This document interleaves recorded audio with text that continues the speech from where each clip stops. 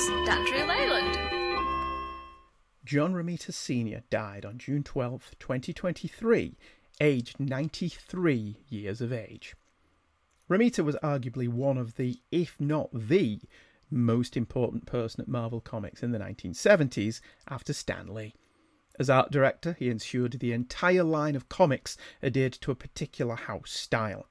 Some artists balk at this, but when merchandising and copywriting your characters, it's imperative a clean look is applied to all of them. Romita was remarkably successful, and if you grew up liking this material in the 70s and 80s, then what you had, be it a pencil case, a duvet, or curtains, probably had Romita art upon them. Before all that, though, Romita was just an artist, toiling away in comics until Stan Lee asked him did he want to draw Spider-Man, following the departure of the character's co-creator, Steve Ditko. Romita said, no. Romita considered Spider-Man a Ditko character, and besides, he just started drawing Daredevil and was having far too much fun with old Hornhead. Still, Stan was a manipulative little devil, and he convinced Romita to jump ship. Romita took over from Ditko with issue 39 in August 1966. The character and the artist never looked back. Ditko and Lee created Spider-Man, but Romita defined him. Under Romita's pencils, the strip became more dynamic and sexier. Yes, we lost Ditko's gritty realism, but we gained an icon. Within a year of Romita taking over, Amazing Spider-Man was Marvel's best-selling book. To celebrate a life well lived, I'm going to pick 10 of my favourite Romita Spider-Man covers. These may not be the best, but they are the ones I love the most. They aren't presented in any order, merely, mostly, the order they saw print. I hope you enjoy, and I hope to see some of your favourites in the replies.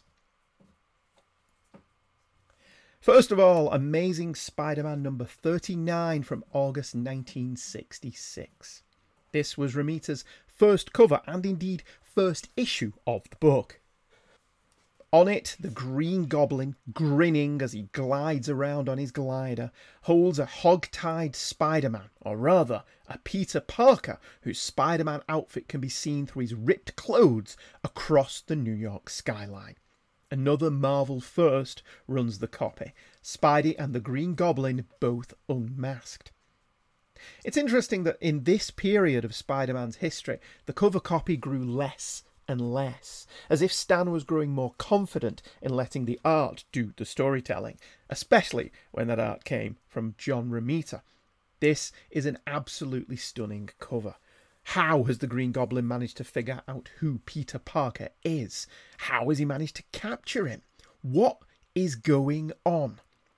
It's a perfect example of a comic book that makes you want to pick the issue up based upon the cover alone. It's an early one for Romita, his very earliest, but it's one of his best. Number 2, Amazing Spider-Man issue 73 from June 1969. This cover by Romita features Spider-Man battling Man-Mountain Marco, a nondescript villain from the time. He never really amounted to anything. He looks a little bit like Elvis. He's got big sideburns, the big quiff, and indeed the leather outfit open to the chest. What was remarkable about this cover, though, was that this hulking brute was giving Spider-Man a hard time, and that Marco was grabbing Spidey by the shirt, and it was dishevelled. It was ripped up. We could see Spidey's back underneath the jumper, and even his shoulder where he was pulling it away from the neck.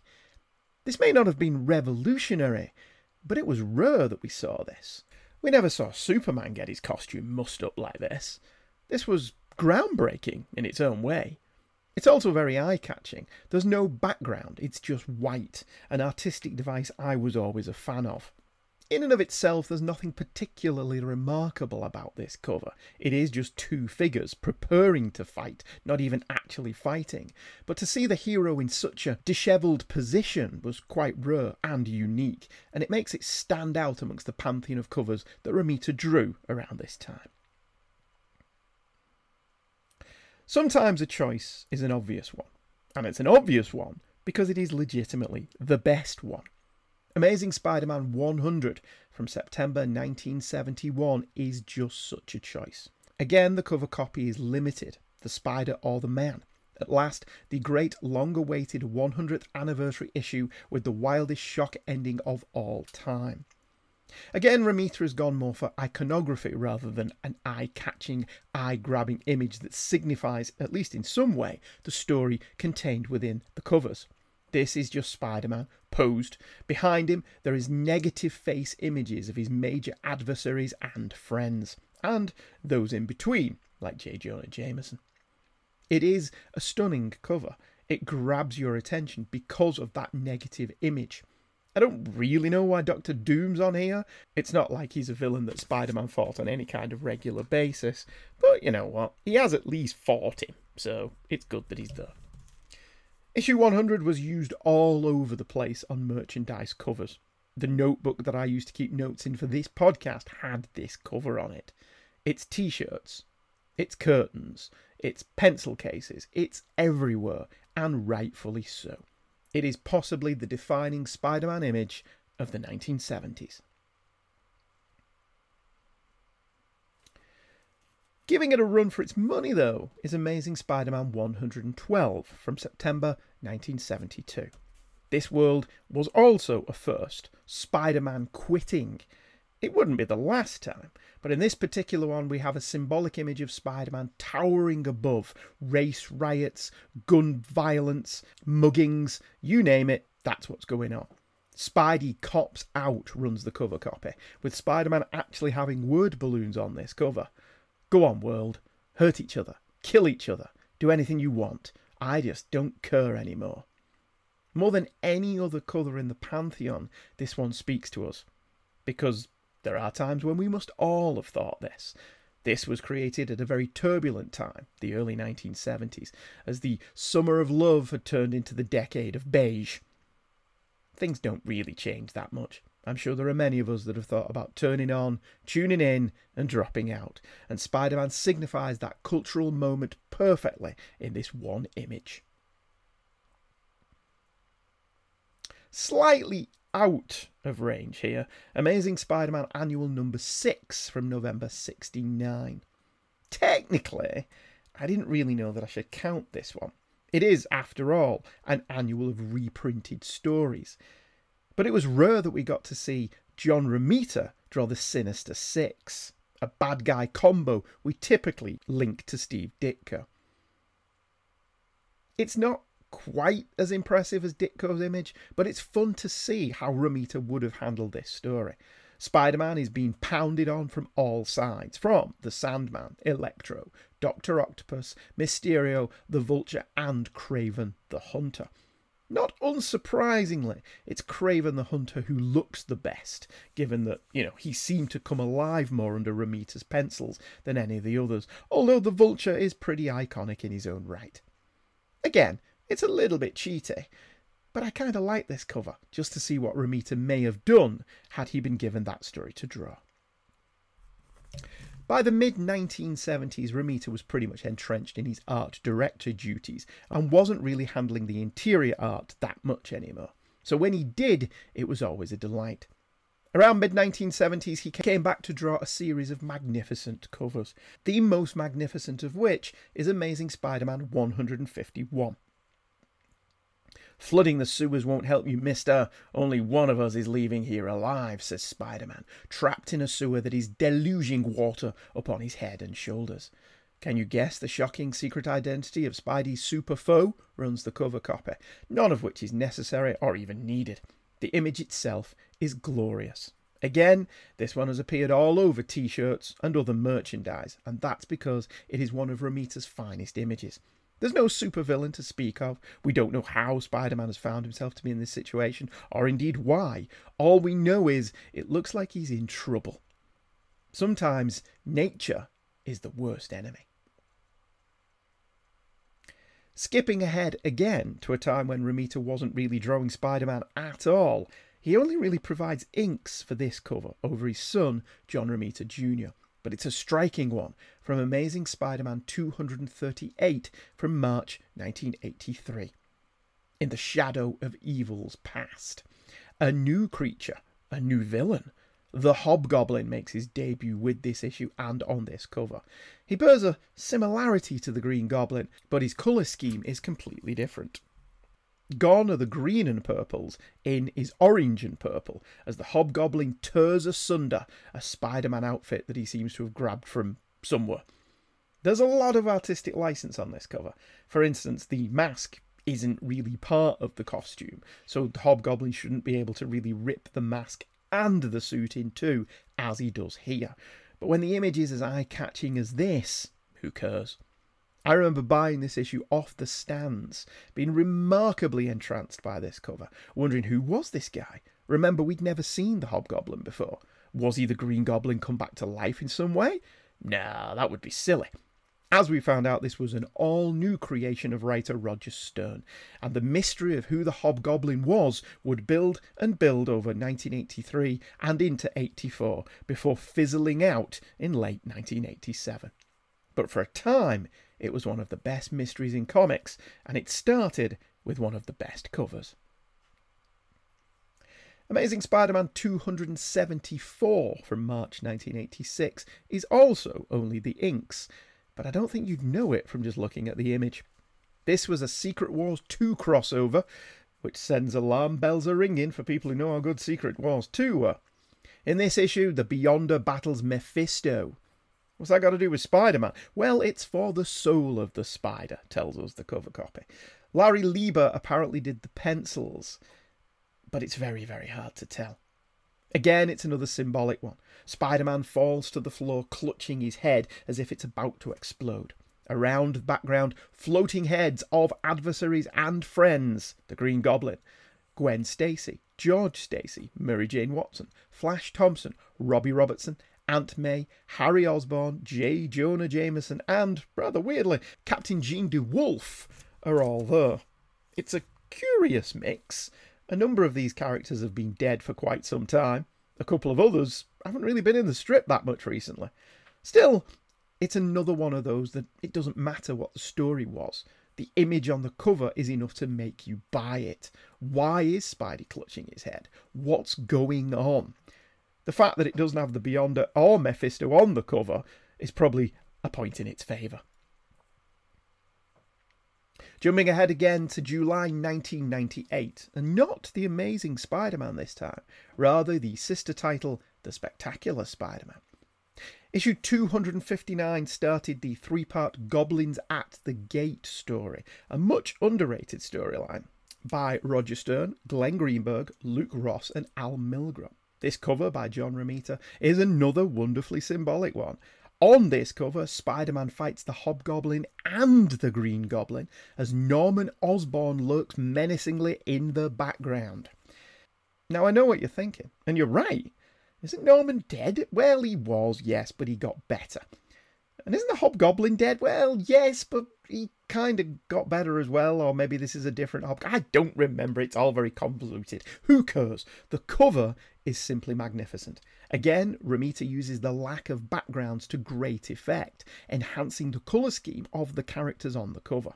Romita didn't draw many covers for The Spectacular Spider-Man, the sister title to The Amazing Spider-Man, but when he did, they tended to be good ones.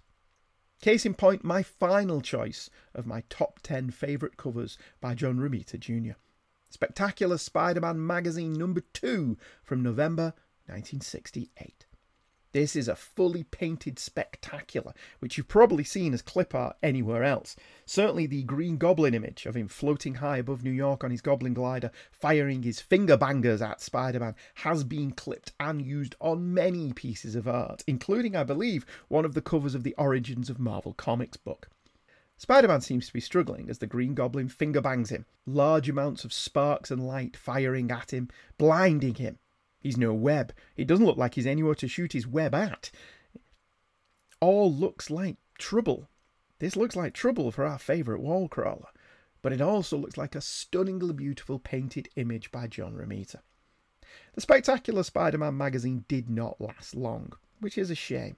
And of the 2 issues it did produce, this is easily one of the best. A full length, by which I mean about 68 pages, I think, if memory serves, Nightmare Fest, as the Green Goblin finally lets go and just goes hell for leather against Peter Parker and Spider-Man, inducing every nightmare he can think of to break our favourite wall crawler.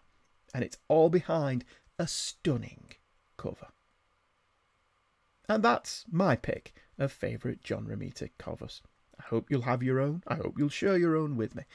Art is in the eye of the beholder, and I'm sure we all have our own favourites, none of which are invalid. Everybody has a valid take on what art is and what it says to them. And when somebody's contributed as much as Romita, that's going to be different for everybody. He didn't just contribute to Spider-Man. He did many covers over his time at Marvel, contributed many characters, including the Punisher and Mary Jane Watson.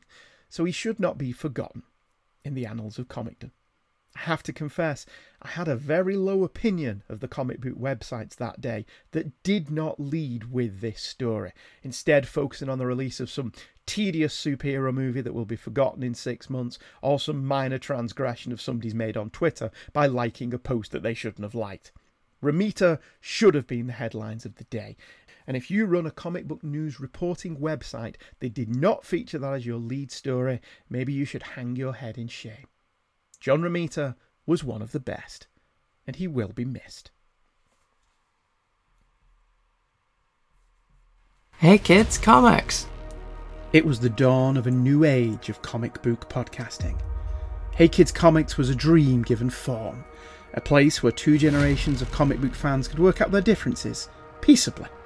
It was a humorous place where nothing was sacrosanct, and it was our last best hope for joy. But all things end. But from endings can come new beginnings. This is the return of a comic book podcast. The year is 2023. The name of the show is Hey Kids Comics. Michael and Andrew are back with an all-new look at old comics and all old looks at new comics. You can go home again. Hey Kid Comics, monthly from Two True Freaks, and wherever you get your comics-related podcasts. Hey Kids Comics! Let's have a look at the emails. Regan Jews emailed in. Hi Andy, hi Regan. I was on Instagram and see that you and the family are on holiday. Congratulations. I'm so glad you're visiting the US again. My favourite Hey Kids Comics episode was the trip to Florida and eating snack foods. Why was that one so popular? It was literally just us sitting down, chewing on ding-dongs and banging on about ho-hos. Insert the requisite bad jokes here. It was a very memorable episode for an awful lot of people. Yes, well, it wasn't me and the family really. It was just me and the wife. It was our anniversary. We went over, we went to the Keys, which was lovely. We went to Miami. Now I see why Michael Weston really didn't want to be there. And then we spent some time in Orlando with Michael and Rachel Bailey and bumped into Bill Robinson and Josh Bertoni and Scott Gardner, and that was lovely. And Bill brought his family, and they're all lovely. And there was a couple of people that I tried to meet, but couldn't for whatever reason. Either their working days didn't clash with mine, or they were coming down the week after I was there. Yeah, it's just one of those things, isn't it? You can't do everything. But yes, it was very, very fun, and I very much enjoyed it. It was lovely spending time with Michael and Rachel as well. We did a comic shop run, which we talked about on, or we recorded. I think Mike's going to release that as a Views from the Long Box if he hasn't already, because that was fun. Will you be doing a trip summer report episode or play audio of your family trying food at Star Wars Galaxy's Edge? I just preempted your question. Michael, again, I just said Michael Bailey and I recorded an episode, not round the pool but close, about us going comic shop hunting one day. That was fun. Where we talked about what we bought, so that'll be coming out as a Views, I would imagine, at some point in the future. We did not try any food at Star Wars Galaxy's Edge. In fact, we didn't eat at all in any of the theme parks, apart from having a coffee and a croissant in Universal Studios, because my wife's a vegetarian, so which means I'm 50% vegetarian, and the theme parks don't really cater to vegetarians. So we didn't eat anything in the theme parks, really. We went all day without having anything, mostly. Which was fine. It was too hot to eat anyway. Regan continues, I heard that Disney will be shutting down the Star Wars Hotel in September. Yeah, I read that while I was over there, and I'm sure it's nothing to do with the fact that it is a ridiculous price an exorbitant price, to be honest with you. And that also there's an awful lot of people, certainly in this country, it may be the same in other countries as well, I don't know, who are electing not to return to Florida and the theme parks because of that, because of the prices. The prices of tickets have skyrocketed. I certainly couldn't have afforded for all 5 of us to go again. And certainly not if they'd brought their extended family of my daughter's boyfriend and my son's girlfriend. You know, that the fact that it was only the 2 of us, I looked at the prices of Disney, and I'll be brutally honest, if they hadn't got Galaxy's Edge, I probably wouldn't have bothered with Disney. Because I have my issues with Disney as a company generally. I mean, I support the Pride Weeks and stuff, but there are some things that I find a little bit dubious about Disney's business practices. But the price, more than anything, if they hadn't got Galaxy's Edge, I wouldn't have gone. Because there was nothing else really new there that was worth the money. I didn't get to do Tron or Guardians because both of those are brand new and they have that thing where you have to book your place in line. And both times we arrived at the theme parks and it was already 1 p.m. before you could book your place in Guardians when we went to Epcot. And I'm like, but at 1 p.m. I don't know where I'm going to be. You know, it takes all the spontaneity and fun out of your holiday if everything is prescribed. And at this time you're going here. And I mean, I know it's probably easy for Disney to keep an eye on where you are and what you're doing at all times so they can bleed more money out of you because they seem to think that that's what you are, a cash machine with legs. But as somebody who likes to have a certain level of spontaneity to his holidays, I can't be done with that. So, you know, I think it'll be a while before I think about going back anyway, put it that way. Regan continued, the other thing I wanted to mention was I saw the Strange New World series based on you mentioning it on the show, the Star Trek one. Thank you for doing that. It is a fun show compared to Discovery. The writing, characters and actors are enjoyable. The one decision that took me out of the show was the actor chosen for James Kirk. He just doesn't look or sound like Kirk. He just looked more like Jim Carrey. I've seen the clip of Jim Carrey that you mentioned. Yeah, he does. The actor who plays Kirk in the YouTube series Star Trek Continues was more believable as Kirk without going overboard. What are your thoughts on the portrayal of Kirk in Strange New Worlds? Sorry. I loved Strange New Worlds. I thought it was easily the best Star Trek series since Deep Space Nine. I didn't have any problems with dancing around the continuity or the fact that the ship looks more advanced. Here's the thing. Strange New Worlds is being filmed today in 2023. It is not being filmed in 1966. The creators should not be beholden to filming techniques and set construction that was made in 1966. They shouldn't. If Roddenberry was making Strange New Worlds, he would be using new technology and it would look like it does on that show. And if you have to squint a bit to make it fit into continuity, well, that's what fans do. You know, I would much prefer we went back to the days of fandom where a new information was presented to us and we went, all right, how do we make this fit? And didn't scream, he's broke, cannon! Like screaming toddlers sulking that we've just dropped our ice creams. But that's just me. For the most part, I was very fond of the show. Until we got to Kirk. Now, yes, I do agree with you. He does not look or sound like Kirk. And this is one of the places where I don't buy, well, he's at a younger part of his career and he's a different character. Well, he's not really, is he? We knew what Kirk on the Farragut was like.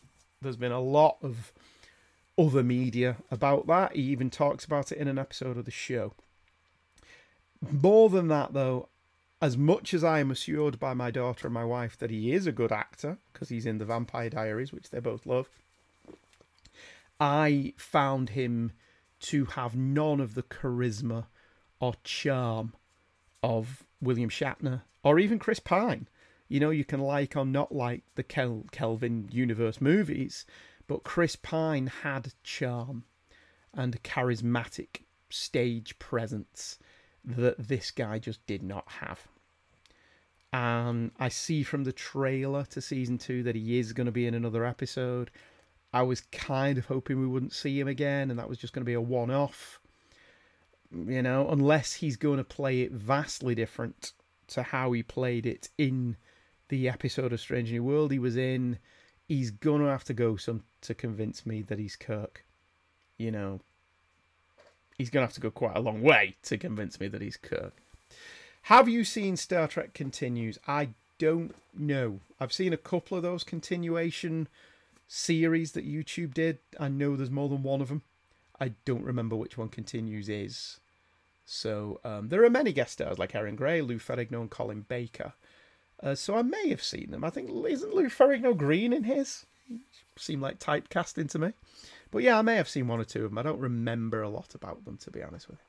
Thank you for your time, Regan. You are very welcome, Regan. Thank you for you taking the effort to email in. If you want to take the time to email in, it's heykidscomics@virginmedia.com.